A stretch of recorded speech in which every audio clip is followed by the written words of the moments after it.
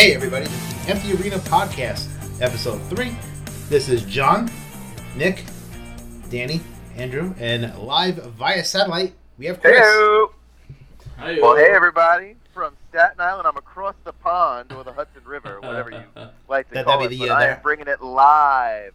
That would be the Hudson Bay. Okay, so this week we're going to try a little bit different format just to shake things up a little bit.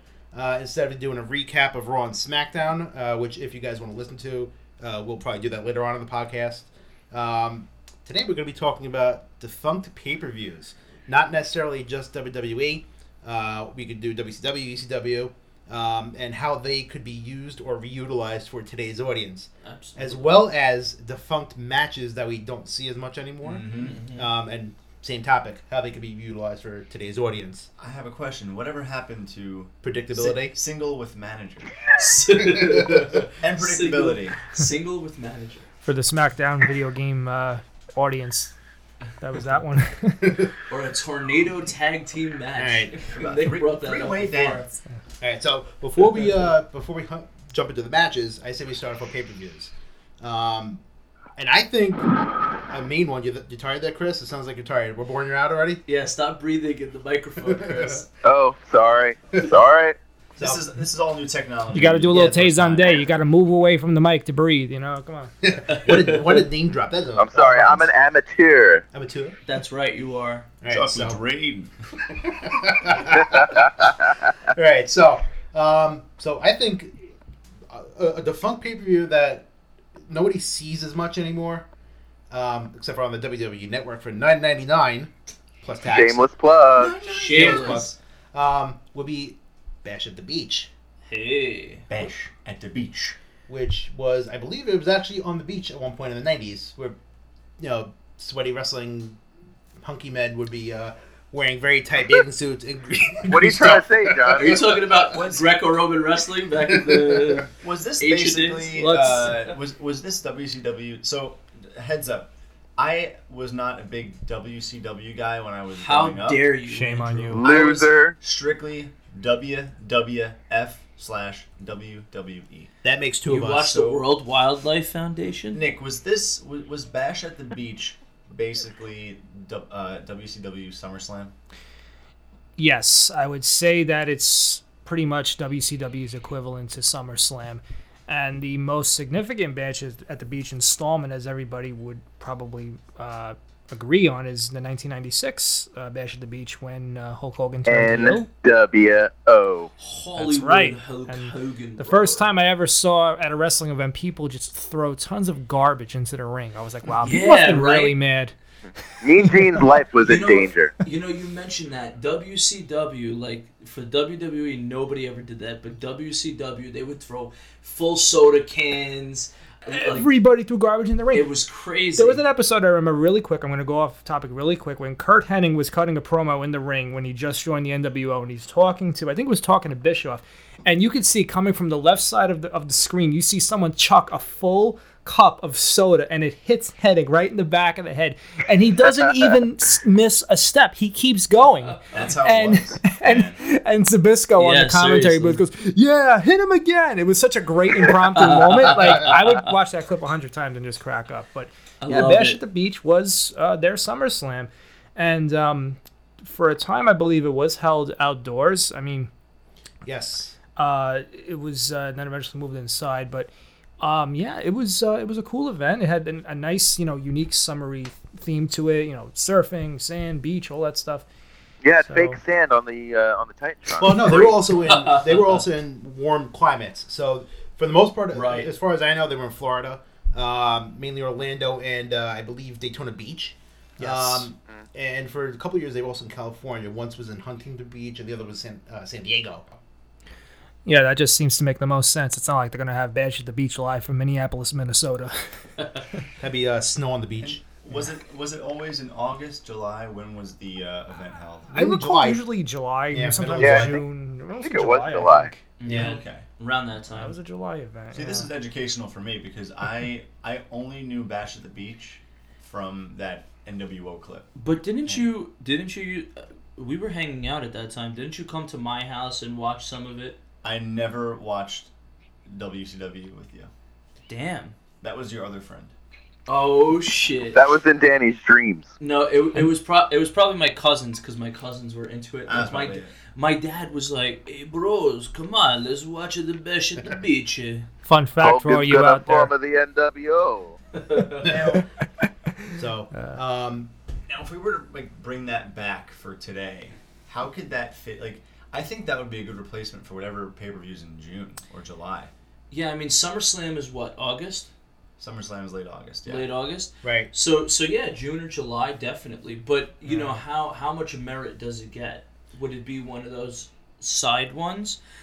You know. Well, July is Extreme Rules generally.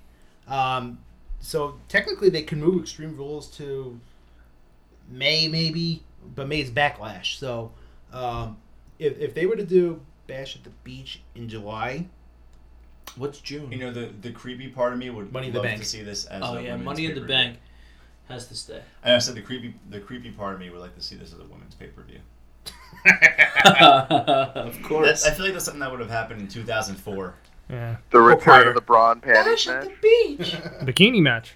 The bikini match.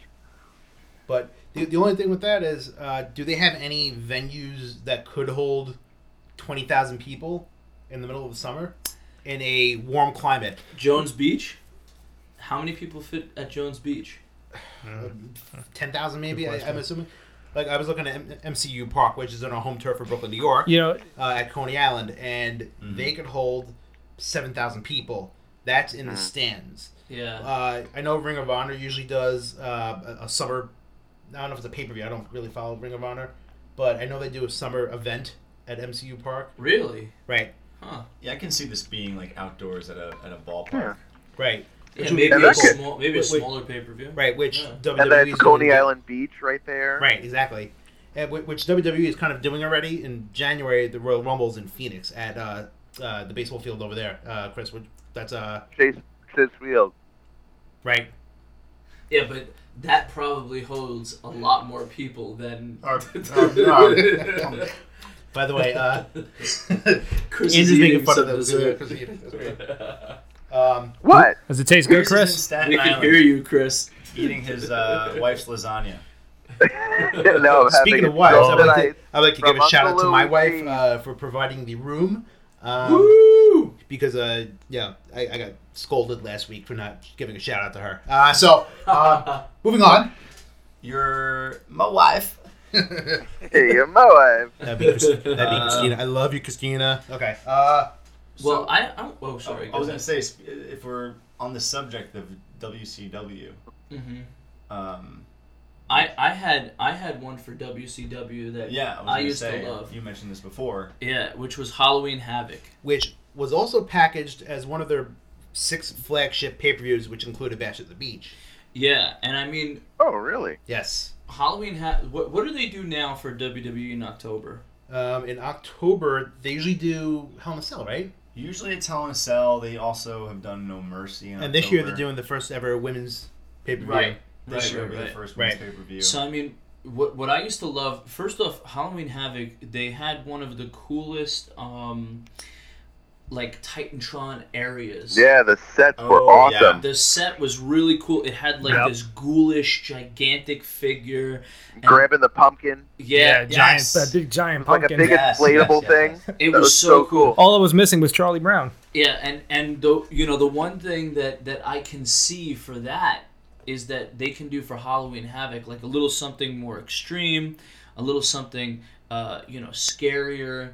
I definitely, like, I don't know why, but I envision, like, a person of Jeff Hardy's caliber standing on the top of the ghoul's head or the top of the pumpkin, just jumping off while somebody is laying down on a table. Cool. Right? What about swanton bombing. What about Bray Wyatt? Yes, Bray Wyatt, Matt Hardy. That worked perfectly. Then they could, I was about to say they could bring, like, one of those Buried Alive matches back. What if they had a battle royal, like, featuring all the weird characters, like Boogeyman and Broken Matt Hardy. So kind of do like a Royal Rumble type thing where they come back with maybe a little Undertaker in there. Or if they have Finn Balor come out in some crazy paint or some weird sort of like maybe zombie-esque sort of thing. You could do a lot of things. Sure, and they could even do like costume matches where, like the wrestler dresses up as a zombie and then there's like a Frankenstein and then they're fighting each other. Like instead of fighting in their rig attire. That'd be a cool idea. The only thing with that is I think with the PG era, I call it the PG error because it is an error. Clever. I don't think WWE would go for the costume matches because little kids may get scared.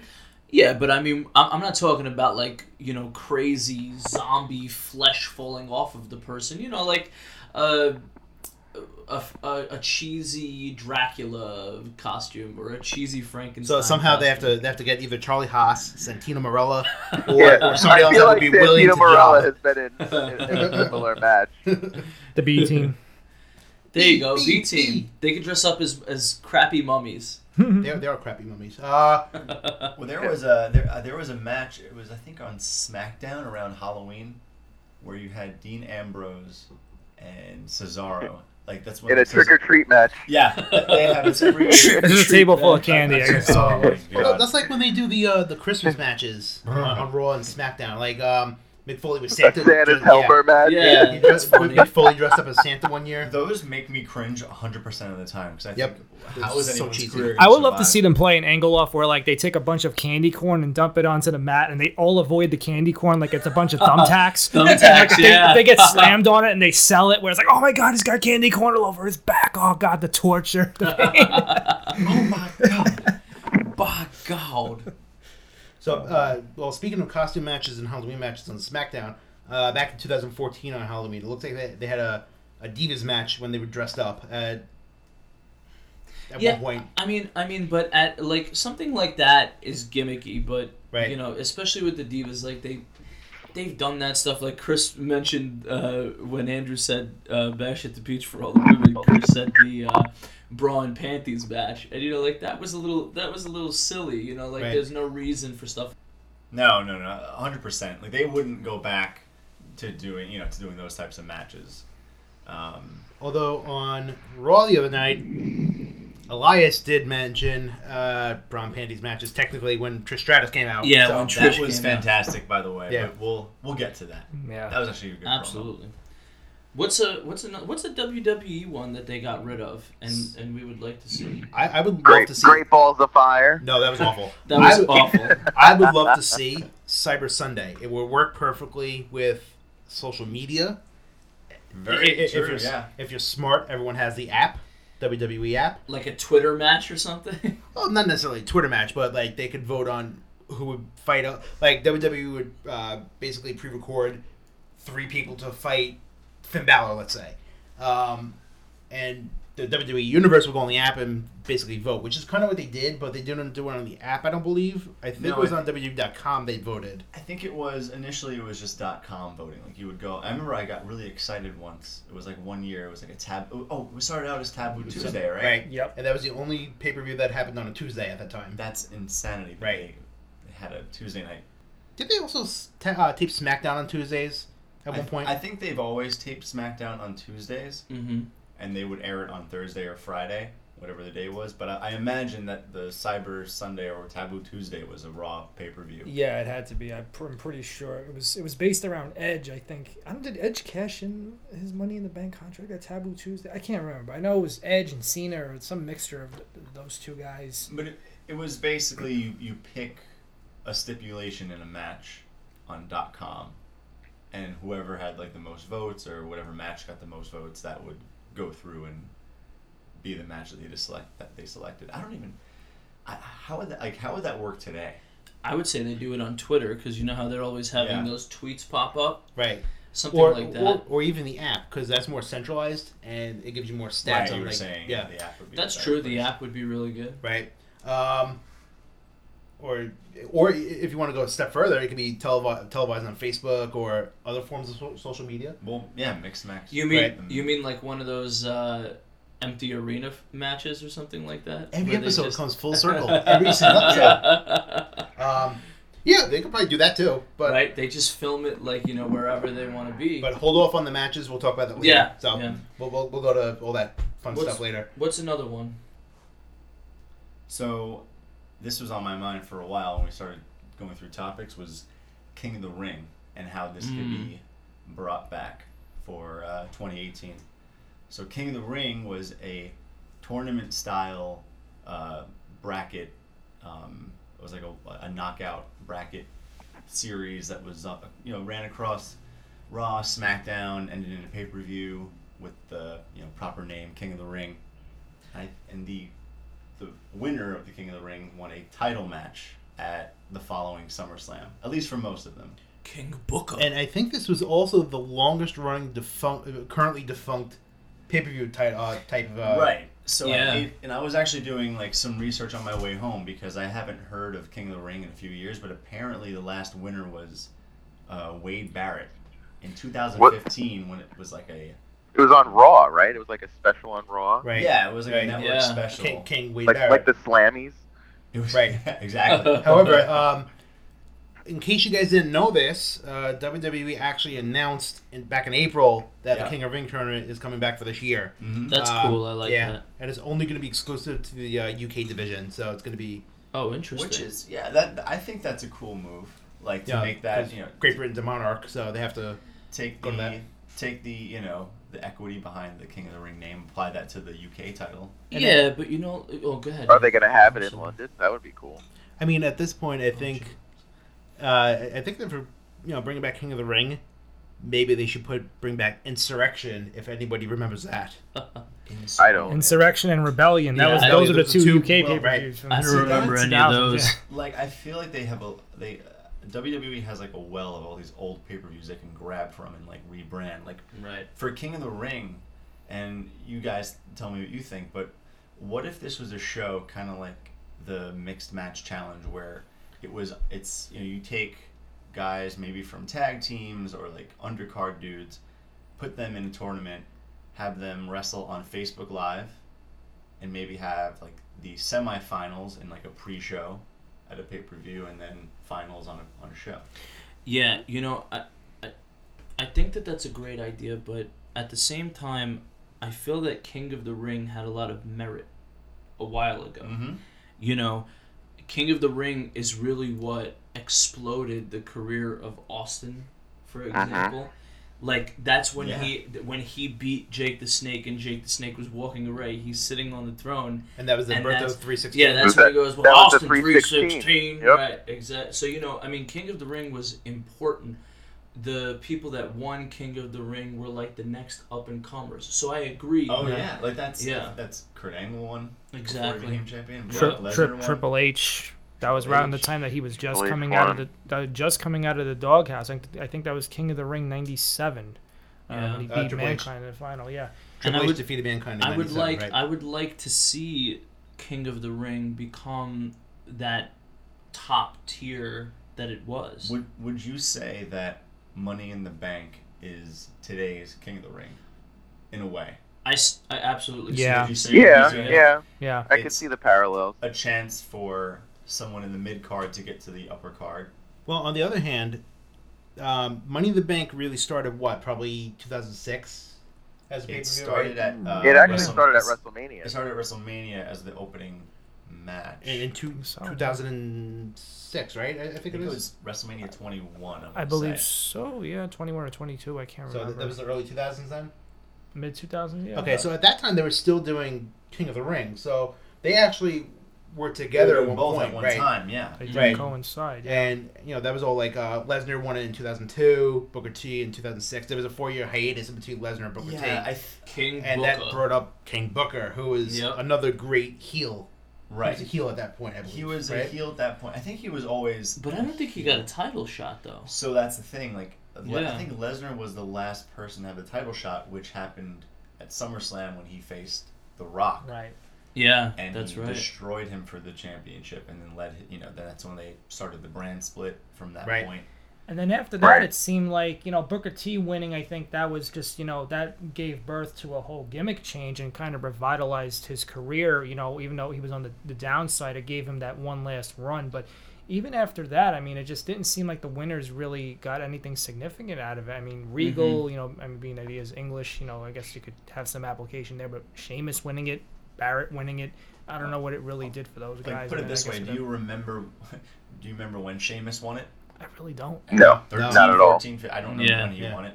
Wade Barrett, I had no idea that he won it. I mean, he did go on to a main event, but I don't think that was the catalyst. I do remember when King Wade Barrett won it. I do remember that he did have that little reign for a little bit afterwards. I vaguely remember Sheamus winning it. I think he went on to face Stephen Amell at SummerSlam. I think that's the you want to talk about a great performance, Stephen Amell, man. Hey, listen, he's going to be at All In on Saturday. That was excellent. But 2006 when Booker T won, that was the first time King of the Ring was branded on SmackDown. And it was only on SmackDown. It wasn't even a pay-per-view. Oh. Right. Okay, I didn't know that. Right. And he actually defeated Bobby Lashley. Hey. Fun fact. Interesting. That guy's a monster. Yep. He is a monster, but he's got the same amount of personality as a piece of cardboard. Ooh. Lashley hater. So I think there may be one or two other pay-per-view defunct pay-per-views that might be able to be useful in today's. You know, it would be cool, like if you had In Your House, but make that an exclusive network. Yeah, show. I was thinking that. And like, you know, maybe it's a house show at MSG, right, called In Your House. Right. Is that what they used to do? I always was confused with that In Your House. I think so. In Your House shows. Moniker. Yeah, it was house shows. In Your House had a different theme every time. If I remember, there was if I'm trying to remember correctly, it was maybe for about 5 or 6 years they did WWF In Your House. But they were all like weird names. It was like In Your House 3, In Your House 4, and they were once a month. I just remember the stage being an actual house. Right. Like In Your House 3 was really called cool. Triple Header. And it was supposed to be quote unquote less costly than the big 5 annual pay-per-views at that time. Right. And then in '97 is when they had the one that stood out to me the most, the uniquely branded In Your House, was D-Generation X In Your House. And I know Austin fought The Rock for the Intercontinental title. That was like one of the first times that they had a match with each other. I don't remember if there were prior matches before that, but I know Austin was Intercontinental Champion at the time. He was coming off the win over Owen Hart in August. So, yep. Pretty much that. Absolutely. And you know what I really liked about In Your House as well? I like that the matches, like even now when you go to those house shows that they might not be televised, what I like about it is that they experiment with a lot of the wrestlers they put. I remember I went to a house show and they did a Hell in a Cell. I mean, it was great, you know? Right. Two of them were actually pretty cool. One of them was actually In Your House 11. It was called Buried Alive. Which I think we should get to later when we talk about the funk matches. Yes. Or less than normally used matches. Mm-hmm. That's one. And then one of them actually I think turned into its own pay-per-view at one point was Bad Blood. That was actually an In Your House pay-per-view. Yes, I remember Bad Blood. Yep. Right. Bad Blood. That wasn't really a gimmicky type of pay-per-view. It was just more like, hey, we need a pay-per-view to put in here. Bad Blood. That's where Kane came from. Kane's debut. Right. Kane's debut. Andrew's favorite wrestler. Which is still weird. I don't agree with his politics, but I agree with how awesome he is as a wrestler. What's his politics? I don't know. It's safe just to say that. And also, Unforgiven was also an In Your House pay-per-view. Huh. Originally? Fun fact. Interesting. Yep. Huh. Over the Edge, Fully Loaded. They had all cool names. Like Judgment Day was one. Ooh. Judgment Day. That was Judgment a good Day. one. So that's cool. I mean, So maybe they're paying some homage to Right. in Your House. Right. Mm-hmm. so they're already paying respect. Full circle. Respect. Respect. Respect. Thick So, respect. I I don't know why I said that. don't know either. Okay, so do we have any more defunct pay-per-view types? No. No. I think What about that's good. Starrcade? Okay, yeah, let's Ooh. go to Starrcade. A little- Starrcade. You know, WCW. Starrcade was actually, when I was growing up, I was a WCW kind of kid. And the first match that I really remember, or the first pay-per-view I really remember being very excited about, was Starrcade '97, and I think it was after a year of Sting being screwed over by Hulk Hogan and the NWO. The NWO was running amok for the year, and they started to be stalked by Sting, who had the new face paint, the black and white. Yeah, and he would hang out in the rafters, and I don't think that he wrestled that entire year. And it built up to that excitement of, I could still see the opening thing, the opening monologue when Sting is running through like this rainy castle that he has no business being in. And then they do this like laser light show on the rafters of the whole thing, and people are freaking out. It was their WrestleMania, and it was at the time was the biggest match in history, was Sting versus Hollywood Hulk Hogan. And I'm looking at the card for this thing. It was actually pretty stacked too. It was oh really? Yeah, there was Eddie Guerrero and Dean Malenko, Randy Savage, Ray Traylor, aka the Big Boss Man, Steiner Brothers, Goldberg, Saturn, he who shall not be named, Chris Benoit, Buff Bagwell, Luger, DDP, Mr. Perfect, Larry Zbyszko, Bischoff, Scott Hall, and Sting and Hogan, of course. So that's a pretty good card. Yeah, and you know, Chris, just to kind of go off of that a second, Sting, what was great about that was that even though Sting was not wrestling, like you said, he'd come out, he'd beat the crap out of the NWO, just come out of nowhere, take no prisoners. It was perfect. It was such a great build-up. I think that's something that we're missing. And at the time, he was like the Undertaker of WCW, where he just didn't speak. He was very ominous. He would show up out of nowhere. Yeah. Do some creepy stuff. When people don't talk, it's very creepy. Sometimes it works. Sometimes it works when people don't talk. And it did work.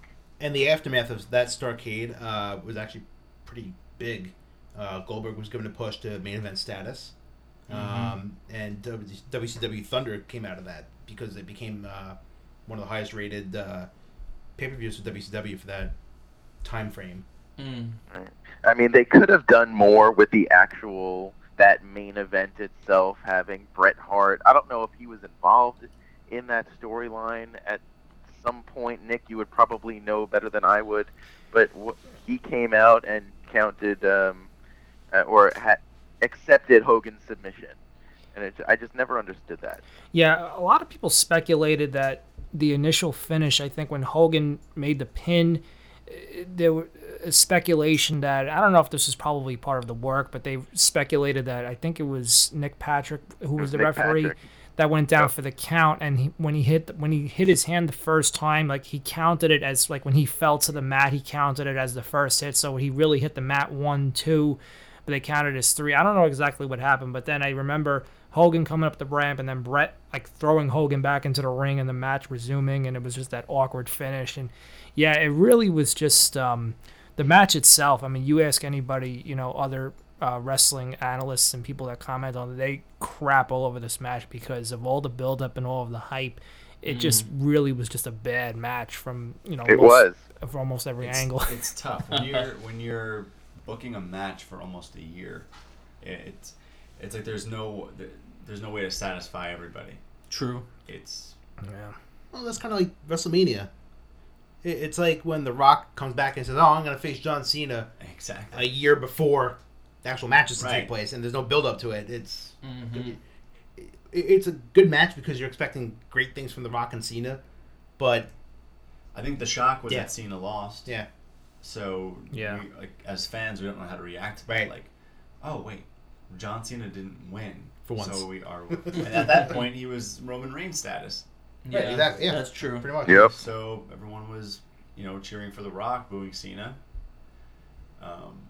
And we got what we wanted. But where would, just to go back to Starrcade for a second, where would that fit today? Like, if it could be something that we have today, would that would it almost be like an event over WrestleMania weekend? Well, I don't think that Starrcade would have the same. John's giving me a head shake. Like, nah. No, Starrcade wouldn't have the same mustard. And I think that Vince wouldn't want it to be that I way. I think it would be ketchup. You know what I meant, Andrew. I know. Okay. I mean, if they wanted to slot anything into the month of December, I mean, even though it is around the Christmas time, and they typically, isn't. I don't recall being a pay-per-view, towards the end of the month because it's Christmas and Christmas Eve. But if they wanted to do something in the middle of the month, to follow up after Survivor Series or in between Survivor Series and the Royal Rumble, for storyline purposes, they probably could bridge some gaps with a pay-per-view of some decent caliber. And to Starrcade, as far as I remember, was always in December. But who knows? I don't think Vince, to your point, Danny, would want to put a WCW Hallmark pay-per-view and give it any more. No. Glitter, I guess, as it is. Glitter, Right. Mustard, whatever you want to say. Let's cancel Mania. Cancel Mania. Yeah, okay. I think at that point though, the WWE is trying to do a twice a month pay-per-view schedule already. Did they announce that? Well, I think they're now going the co-branded route. So I don't think they're in October. They're having the Australian event and the women's Evolution. Right. Which, I mean, that's exciting, and I think they're treating this Australian pay-per-view as the pay-per-view for the month of October, which is cool because it shows you that they're dedicated to making this pay-per-view work and making it a part of the overall storyline, which is very cool. So don't you think this pay-per-view is a little gimmicky, like a bra and panties match, or gimmicky? Well, speaking of gimmicky, let's talk gimmicky matches that we wish would come back. Hey. So I think the main match that 99.99999% of people would love to see come back, hardcore matches. Thank you, John. Yes. However, EC Dub. yes. Well- However, WWE, since they went to the PG era, again, I'm going to use that term. Mm-hmm. They lured in so many little kids to watch this goody two shoes type of wrestling that I don't think hardcore matches will ever work until they become of age to understand what's going on and to see. Yeah. Well, this is what happens when you get hit with a chair or barbed wire. You bleed. Well, I think we can get. I think WWE could go back that route. It depends on the type of matches that they put out because. I don't know if anyone wants to see pure blood anymore. But How about ketchup? I think, or mustard, as Danny would say. Yes. What about like an Extreme Rules title?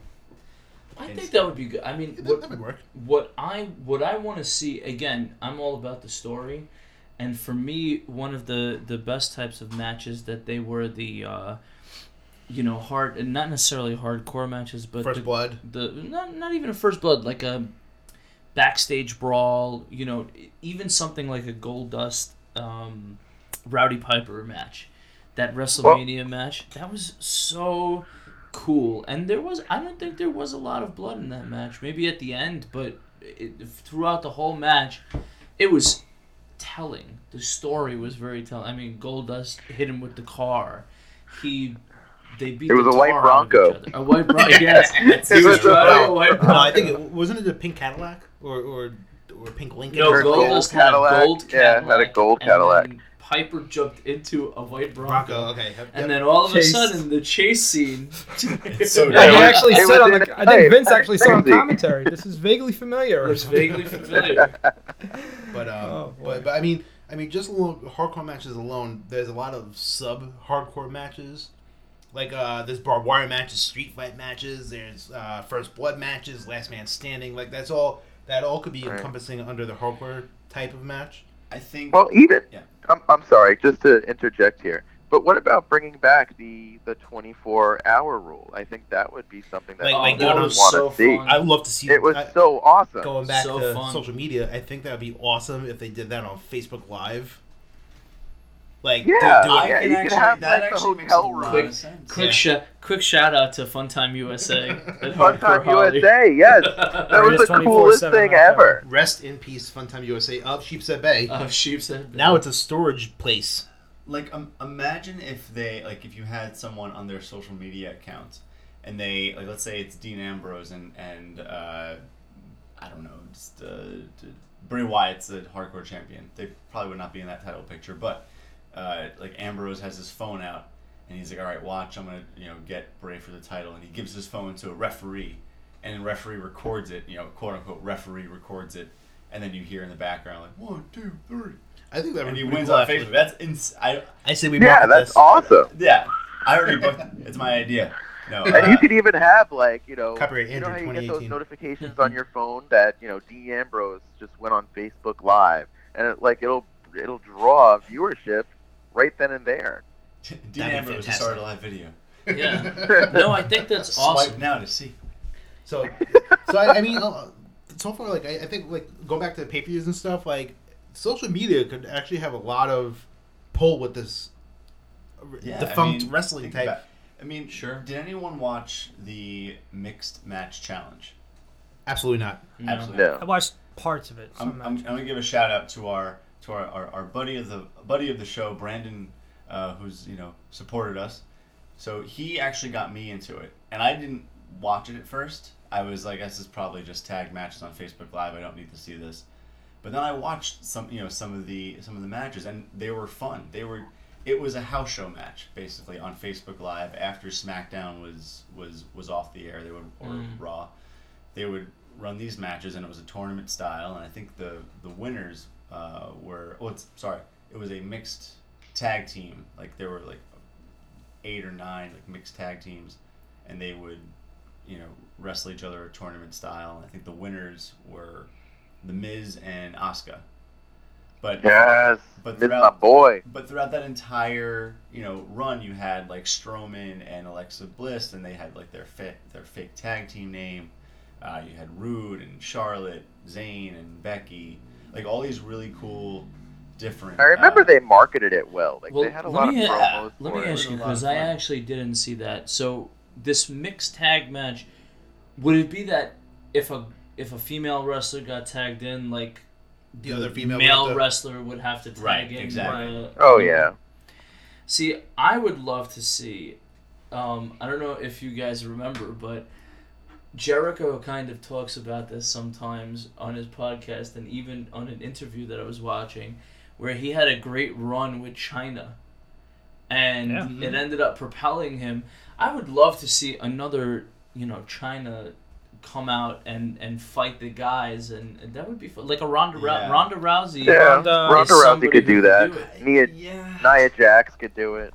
I think I think you need to be careful there, just because now with like the women's revolution, I think they want to keep the women separate from the men, but Mhm. they could still like interject like where needed. And I think it'd be more impactful, like if like Ronda Rousey, and like her throwing Triple H, that's impactful. Like, but I don't know if it would make sense to have a feud between Rousey and Triple H without ruining either their image. The only time they've done that recently, and it's become a perpetual theme with this particular individual, is having James Ellsworth get beat up by various By the women. girls. So yeah. see what they're doing is they're flipping the dynamic around, because they've gone to this angle in which they're trying to empower the women in WWE, and as part of that, they'll take this purported dweeb of James Ellsworth and turn him into this victim where he just gets his butt kicked by the women. So they, I Kurt guess, Hawkins. flip the narrative, I suppose, in this case. So I guess they're trying to fulfill that just in the reverse now. Right, so I think another match that hasn't been used a lot lately, Buried Alive matches. Buried Alive. When's the last time that one of Oh those my happened? I don't know. Can I That's guess? a good question. Can I guess it? And I think I know what it is. Go And ahead. then you can look it up, John, as we talk through it. I think it had something to do with Undertaker and Nexus and Kane, and some weird angle where Nexus buried Undertaker at like a Survivor Series or a SummerSlam. I'll get back to you on that one, because I think it was in 2010. It says Kane defeated The Undertaker. What? Yep. What? 2010? There you go. I mean, Was that like a house show? October 24th, 2010. It was at Bragging Rights. Oh, Oh, speaking of a defunct pay-per-view, that should say defunct. Yeah, that seems to be a That's our next strictly. podcast. It's a strictly Undertaker match. Well, just jumping back to that, they can't go back to that because they're doing co-branding now. So. Oh yeah, it's like yeah. okay. Doesn't make any sense. And I just took a quick glance at the match history when John had it on the screen just now. It's a strictly Undertaker themed match. So when he's gone, I guess this match, who knows who would carry the mantle? You know, I can tell you who I think would carry it is totally Wyatt. Yeah. 100%. A broken. What's it called? Matt Hardy. Yeah. Yep. Matt Hardy. I could totally see those guys carrying the match. You know, and really, you could take a Buried Alive match and you can kind of put, you know, like a bad feud or a really hardcore, like, I can't stand you anymore, you know.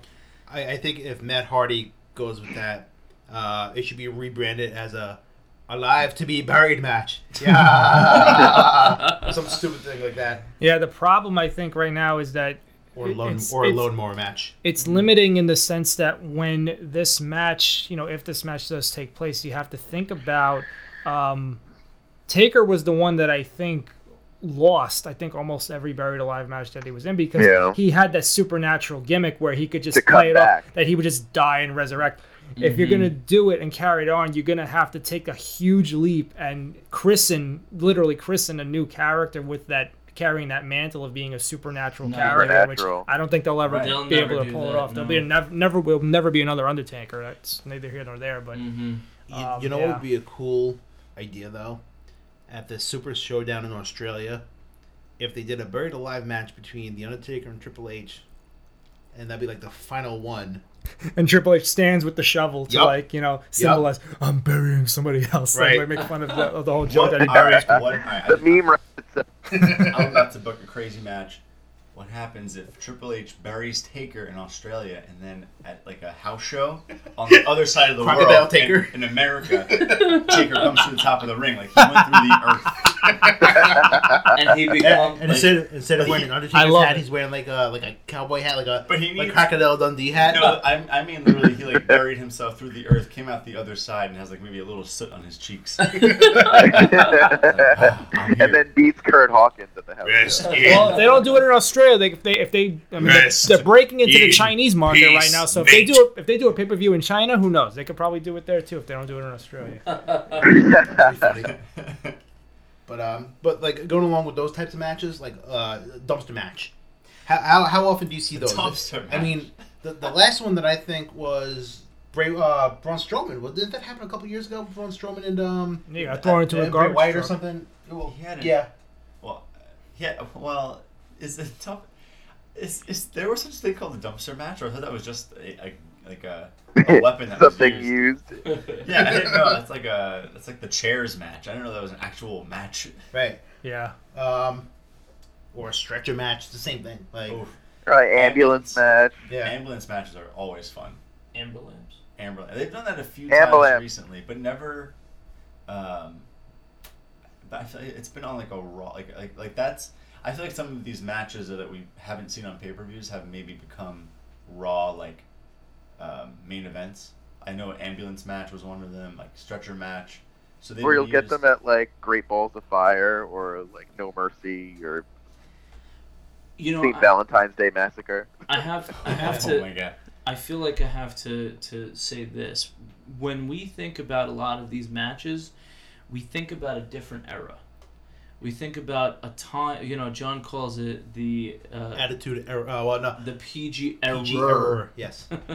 But we had the Attitude Era. We grew up as kids watching this, and the way that the matches were done, the types of things that were done in the matches, the things that we are missing, that's not happening now, has a lot to do with the switch from R or PG-13 to PG. So what I think that we also have to think about when we think about all of these matches is how can, utilizing these matches, how can the wrestlers still make everything cool, make everything believable, make everything fun, but keep it in that PG era? Because You know, like one thing like an ambulance match, for example. One thing that I remember was that Kane one time like threw his head into the door. Literally threw his head into the door and just cracked, bleeding everywhere. Yeah. You know, and you can't see Was this that. masked Kane or unmasked? I think it was masked Kane. Because that must have been some force if he was wearing a mask to hit his head up against the... Nah, you could see the blood. You know... Unless he was wearing a blood pack. Yeah, well, he probably was. You know.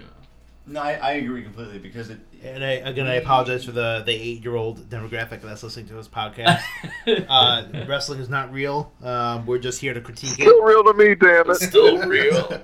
That sounded like a legitimate. Hey, Chris, I forgot you were still there. I thought that was the actual soundbite. Yeah. Speaking of real, I was watching SummerSlam with Ping. Ping is my fiance, with her family, and they all thought wrestling was real. That's amazing. They were like, "Oh my god!" They're like, Children. He's killing him. What's going on?" For our listeners out there, the five of us actually have know somebody that still believes wrestling is a real thing, and we're not going to drop names or anything, but it's kind of sad, I guess. Yeah. Yeah, it's a little sad. But sorry to go back to what Danny was saying before, because I do agree that we may find something, super appealing, that was popular when we were younger. Mm-hmm. But you got to think now, like the wrestlers that are, the superstars, the guys that are performing and girls now, and ladies. How dare you? They're performing at such a high level where they're not having like these 2-minute dumpy matches where they're throwing like someone through a chain link fence. I don't know why that's such a random. Yeah, but a lot of those matches were not 2 minutes. Like you look at some of the Cactus Jack matches, they were 30 minutes in a ring that was made of barbed wire. But I think now, like even like the guys in 205 Live, even wrestler, the matches that we see on like Raw or SmackDown, they're sometimes like 10-minute showstoppers. Like they are huge matches, and these aren't like like this isn't like two jobbers. These are this is like Daniel Bryan and Rusev and AJ Styles and Daniel Bryan. So I think there's a way, like there has to be an in between. Like there's some matches that could probably stay buried, no pun intended. But there are others that should give a chance to. Like I think, like for example, ladder match.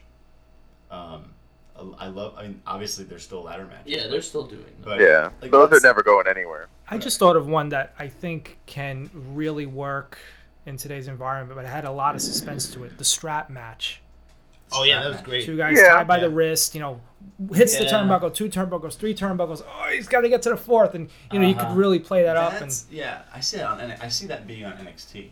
Yeah. Oh yeah. Right. And as long as they keep the title strap match and they don't put the word "on" in the middle. Well, of course, yeah. Then you're really going into another territory. Kind of match. I can just see, like, I hear the announcer now. Each individual must keep their strap on. Good job, Cole. That's great. And here Vince laughing in the headset. I wanted him to say that.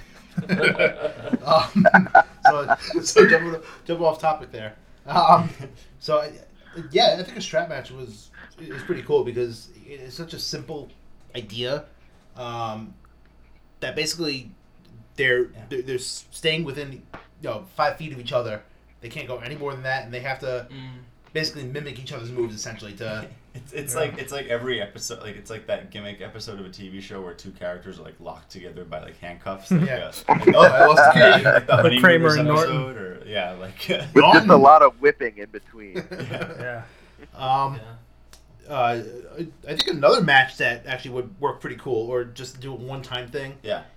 Would be either the War Games match from WCW or the Triple Cage match where they have three cages on top of each other. Yeah. They could do like 2 big guys like Reigns and Strowman, or like doing something like that. Triple Cage would be pretty intense. I mean, because it's a huge structure. I don't know how tall it was. Does it say how tall it was at the time? We were just looking at an article here, but that would be pretty wild if they did something like that. Well, the cage itself, I think, is anywhere from 7 to 10 feet tall. So go figure. Kind of looks like a wedding cake.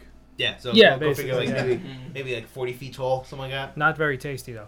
But the War Games, I think the War Games was brought back for NXT back in November. They brought in, it was NXT TakeOver War Games. I forgot what city it was in, but yeah, they brought that match into the fray. It was 3 factions, at the time. I think it was Undisputed Era, Sanity, and God, I can't even think of the third team. The Bay guys, the Adam Cole guys. Yeah, Undisputed Era, and then Sanity, and it might have been a mix of some other individual guys, but it was the. Nevertheless, point being, it was brought back for NXT, which was a nice surprise. I don't think anybody was expecting. I didn't know that. Refresh my memory. What were the rules of War Game? I think like a certain amount of people started the match. Yeah, one person per team would start out, and then I think every minute or a minute and a half, another guy would come out from the other team, and but it would alternate. So it was a clear, 2-on-1, then it would even up, and then 3-on-2, then it would even up, and then until all the guys were in the ring, until one team I think gave up. It sounds very unnecessary. Yeah, it's wild. I mean, that's why they had 2 rings to separate it and have 2 separate stories literally within the match transpire. So they needed 2 separate rings. So yeah, I vaguely remember. I'm sorry. I vaguely remember the 4 Horsemen in WCW against the NWO in this War Games. Is that possible? That was '96. But the new Horsemen, not the original Horsemen. Oh, yeah, no, the new Horsemen. Right, that is Flair, Greg McMichael. Luger, Flair, Arn Anderson, and Sting versus Hogan, Hall, Nash, and NWO Sting. And at that point, NWO Sting forced Lex Luger to submit the Scorpion Deathlock. Huh. However, going back in 1997, it was NWO featuring Bagwell, Nash, Six, and Conan. They defeated the 4 Horsemen, which was He Who Shall Not Be Named, Malenko. Steve McMichael, Flair, and Kurt Hennig. And that's when see that's the one I remember. Why do I keep thinking Malenko? I don't know. I don't know why you keep thinking Malenko. But at this point, I think we're going to wrap up this part of the segment, and we're going to go into this week in wrestling.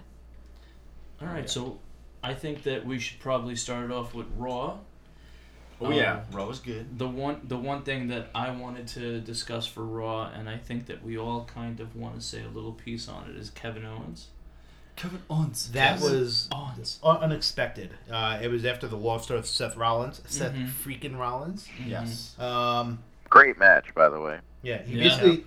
What happened was Raw went to break. They came back. Owens was sitting in a chair with his microphone, and he basically just said, "I quit," flipped the mic, and walked off. What do you guys think? Was it real? To some of our friends, yes. Something tells me this was Some people not think real. that it was real. 100% of work. I'm speculating that this is going to be the beginning of a repackaging of Kevin Owens. In what way, I don't know. But there's speculation that he could become a Paul Heyman guy. Exactly. So it could be like a revitalization point for him. And you know what? I mean, people that have been complaining about Kevin Owens for the longest time, saying that he's getting buried, he's not getting proper showcasing. Look, he's on TV every week. He's having great matches, and he's clearly being put in a storyline now where he's going to be very likely to progress in some way. We don't know how, but we'll see how it plays out. Perhaps getting back to the prize fighter gimmick. Yeah. Along with Paul Heyman as his mouthpiece to better promote him. But he's not that bad on the mic either. No, he's not. He doesn't need Heyman to do that. He could just, but yeah, pairing them would be very interesting. For somebody that did not speak English, growing up, right? From what I understand, he learned English watching wrestling, which is crazy, by the way. Yeah. He spoke French for most of his life, and he watched wrestling, gained a grasp of the English language watching it. And the way he works on the mic now is fantastic for not knowing any English at all at one point. Yeah. So dude, I think he was great. Yeah. Do you think it's with Heyman? Think of who he's managed in the past. He's managed Lesnar. That's number one, and he's Lesnar doesn't really speak that much in the ring. CM Punk. But yes, I feel like when he's paired with someone that can talk, it's a different dynamic. It's a more of like a business client relationship. Like I feel like Punk and Heyman had a really good absolutely back and forth. I think Owens and Heyman can have that, but Heyman's also worked with Ryback and Cesaro, and there wasn't much chemistry between those two. I vaguely remember that. So I think exactly, and Curtis Axel. So I feel like Lesnar has that presence. I think Owens has that presence, and he also has that mic skill. So I think that'll be plus. Yeah, I mean, I wouldn't say that Owens has the presence physically of Brock Lesnar, but I think his wrestling skills. He has a star power presence. Oh sure. Yeah, for sure. Cool. And everybody loves him too. Well, on the other hand, do we think that he just needs time off? I think a little time off would suit him well. Because I mean, I'm sure he has some nagging injuries that he's working to heal. And I'm going to use that liberally because a lot of people are off with nagging injuries. And WWE actually put his bio in the alumni section. Oh my God, that's Classic it. move. There we go. WWE.com. Classic WWE. Jinx, get me a water, thank you. You owe me a soda. So I think Owens. I think that's going to be very intriguing. Should we talk Elias and Trish Stratus? The return of Trish Stratus. That was pretty cool. The first thing I was noticed, 100% stratified. Folks. That was a great segment. First thing I noticed. Well, two things I noticed. This is just me noticing things that a lot of people don't notice. One, she had a very heavy Canadian accent, and I never ever noticed that. They were in Toronto, man. You gotta play that up. Right. When you're away from the ring. Her boots came out. Yeah, right. Her boots and maple syrups came out. Second thing, she was wearing a lot of heavy makeup, and that made her look a little bit older and very ring worn. I think if they're going to bring her back out, at least trying to make her look ready to come back to the ring. I don't know. I disagree. She looked like she was in shape. She looked like she was. Oh no, I didn't say that wrestle. she was in shape, but you could see the wrinkles. It's not. Not everyone wants to see that, and I don't know. She looked attractive to me. I don't know. Listen, hey man, old lives matter too. I love Trish. I've had a crush on her since I was. Since I, knew what TNA was. The good TNA. Test Nitro Albert. Yes, obviously. But I thought it was clever for Elias to come out and then he gets smacked in the face by Trish. I don't think he was buried at all. Like I saw a lot of people commenting on some the Facebook groups that I'm in. They're burying Elias.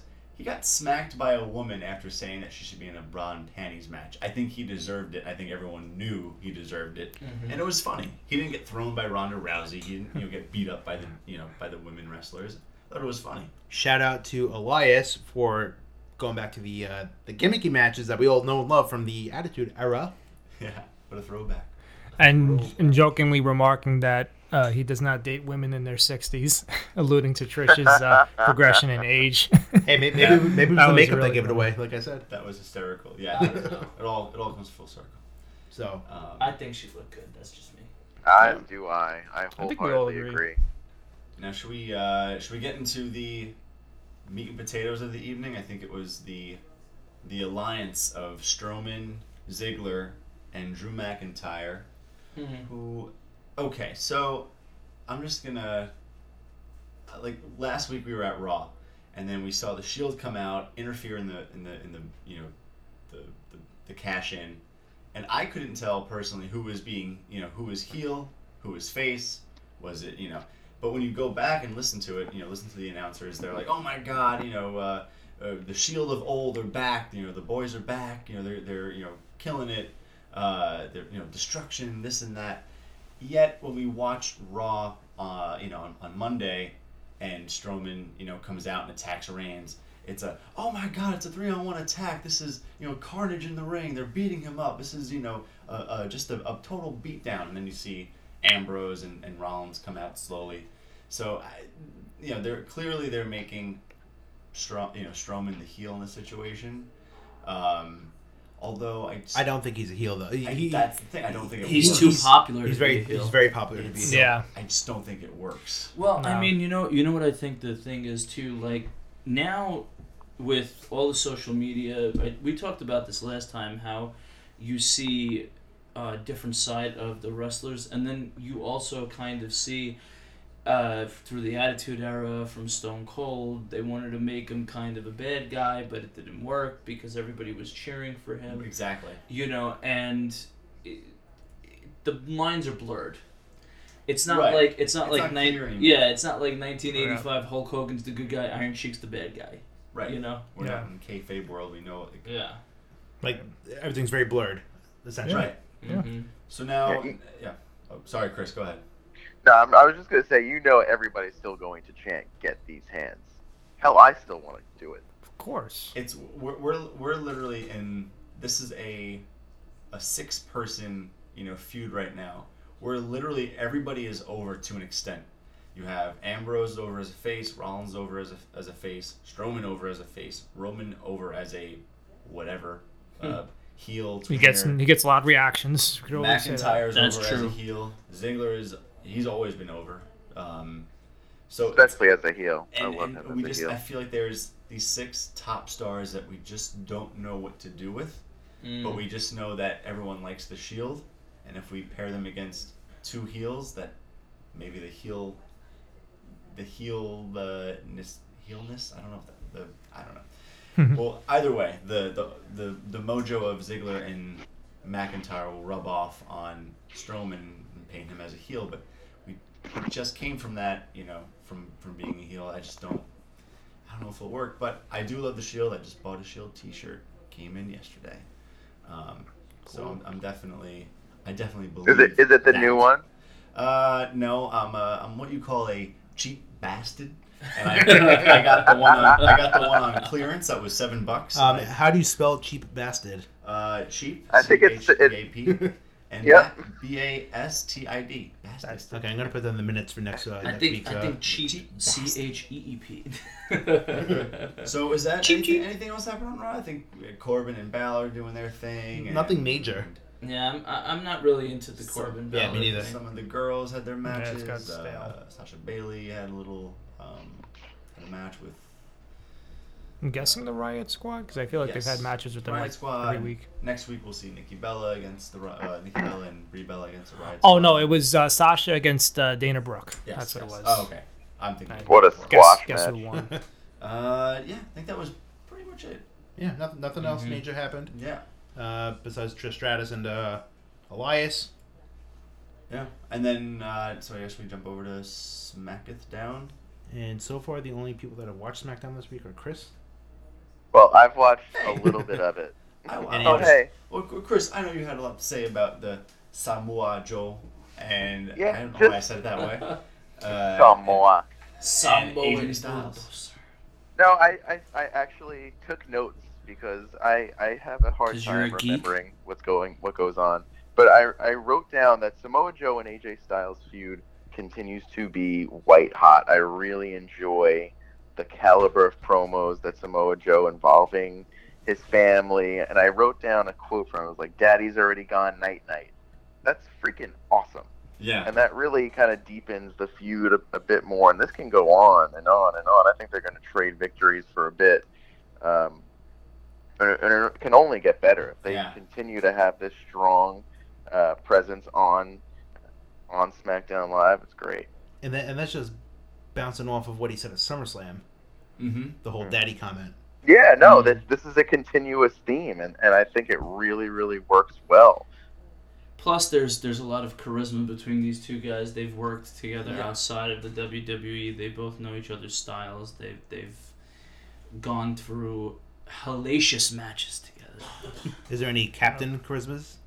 I mean, this is an I would love instance to see where, like I want to see AJ go over on Samoa Joe because I don't like what Samoa Joe is doing right now, and that's what you should get your heel. Like, Yeah, that's how classic heels should heel be. work.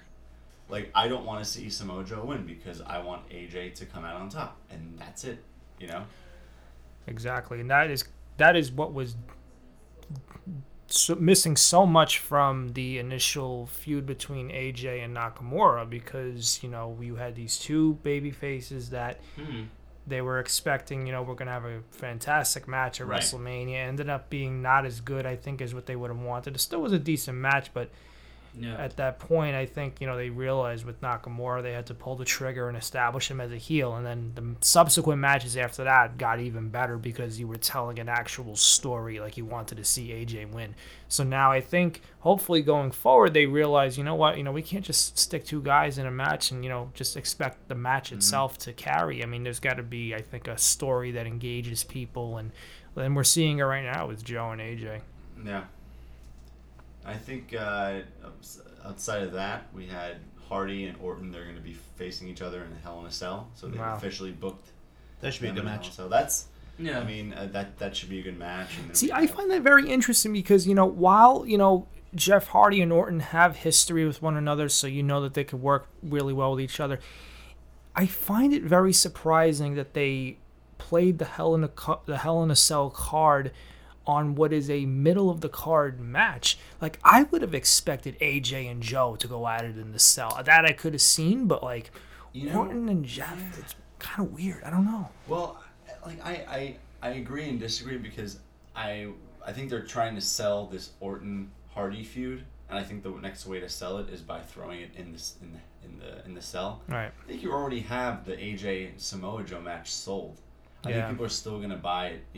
They still want to see it. They could always do something down the road if they want to. They could do something down the road. They could do like a steel cage match at some point down the road. But I think they want to end this Hardy Orton thing in the cell. But I agree. Yeah. I think it could have gone either way. And I was surprised too they went with it. I assumed they were going with AJ and Samoa Joe. But my whole take is I don't know if they've done this with every Hell in a Cell pay-per-view since they've made it a regular thing. But I would always think that the Hell in a Cell match should close out the event.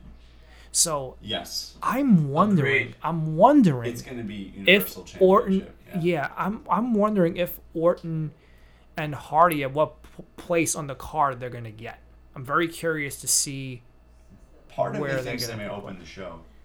It could happen. That could be it. I think that they might, but I mean, I have a lot of expectations for that match. Like I said, I would love to see Hardy do a swanton and Orton do some sort of RKO. Something's going. There's going to be a big. In between the swanton or something. That would be really cool. I think we'll see how it plays out. Outside of SmackDown, I know we had Miz beat down on Daniel Bryan. That we'll see where that feud goes, and really excited for that. Yeah, Carmella. That was cool. I think that should be interesting. And then Carmella lost her championship rematch, so I think she will probably be out of the title picture for a bit. I anticipate her going into Evolution facing off against like a veteran. Really? I think they're, because right now she's not in the title picture anymore, so I think they're going to give her something. Like who? But I think, I don't know. Just, I think they're going to give her another spot. Perhaps Lita? Maybe. Well. How about Jacqueline? Jacqueline. But I do think, I mean, that's down the road, but let's touch on Becky Lynch, which may have been the highlight of SmackDown. Becky Lynch and Charlotte. Yeah. The Becky heel turn is one of the biggest buzzing topics in wrestling right now. There's people that are actually adamant that, that it happened and they're very happy about it. But there's also some speculation now that WWE may not actually treat this as a full-fledged heel turn, and they might just have Becky just be a very angry person. An angry face. I don't know. A very angry person. Did Becky Lynch turn heel too? So she's not... Because I'm just reading an article where she basically said, come Hell in a Cell. This is a direct quote. Quote, come Hell in a Cell, I'm taking my title back, you bitch. Yes. So she said that on... She dropped some language there. Dropped that, huh? Right. And she was apparently... her name was chanted very loudly. Oh, 100%. By the live crowd there, so... WWE has been known to, drop the ball with people that are insanely over. Mm-hmm. I just feel like they get, it's like handing someone a giant stack of papers and saying, like, organize this. And it's like, I don't know how to organize this. And then, they fall down the flight of stairs and all the papers are gone. Teen angst movie. That happened to you, Andrew? That happens. It's like, I think of George Costanza with the wedding invitations. No, Seinfeld reference. Nope. Yeah. Nope. Yes, I get it. I just want to say one thing about this really quickly. Just don't lick the envelopes. Aside from not looking at the envelopes. This is a great example of why I look at this Evolution pay-per-view, and I think it's great that the women finally have their own time to shine on their own and have their own pay-per-view, their own set of matches. But I just get this feeling that because they're hyping it so much that, you know what, it doesn't feel like most of these feuds have that intensity to them where you really could get emotionally invested. This, on the other hand, I could get into because I feel like there's such personal animosity that they've built up between these two that all the other, matches, I feel like, they're beating each other up and then they're hugging each other. Oh, Evolution, it's great. I don't feel like I could get into a lot of like most of the matches on Raw. Mm-hmm. But Charlotte and Becky, on the other hand, there's some pretty intense stuff going on there and I could really get behind. And I think throwing Carmella in there is giving a little bit of a good mixture of women too. Yeah. You have a big heel, a big face, and somebody in the middle. I think Carmella's not really either because nobody really likes her per se. But you do have her small group of fans that will stick by her no matter what. So on that note, that is the close of SmackDown, and we are going to close on another episode of the Empty Arena podcast. Episode 3. Episode 3 is done. I think we've done in the book. In the books. And Put this it in is the the books. second time we've been all 5. Yeah. God. So even though all 5 of us are not Yeah. here physically, we miss you, Chris. Chris. Hey, bringing it live. Chris is going to be like the hologram. We're going to get like the Tupac hologram technology and have Chris perform live. But Chris isn't dead yet. So I will. so on that note, we're going to close this out. I'm John. I'm Nick. I'm Andrew. I'm Danny. And live via satellite, we have... Via satellite, this is Chris. Signing off.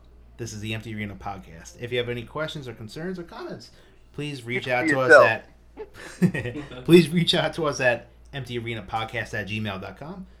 Follow us on Twitter at Empty Arena Show. And check out our lit, this is what the kids say now, check out our lit Instagram handle at Empty Arena Podcast. Awesome. So that is the end of the show. We will see you next week.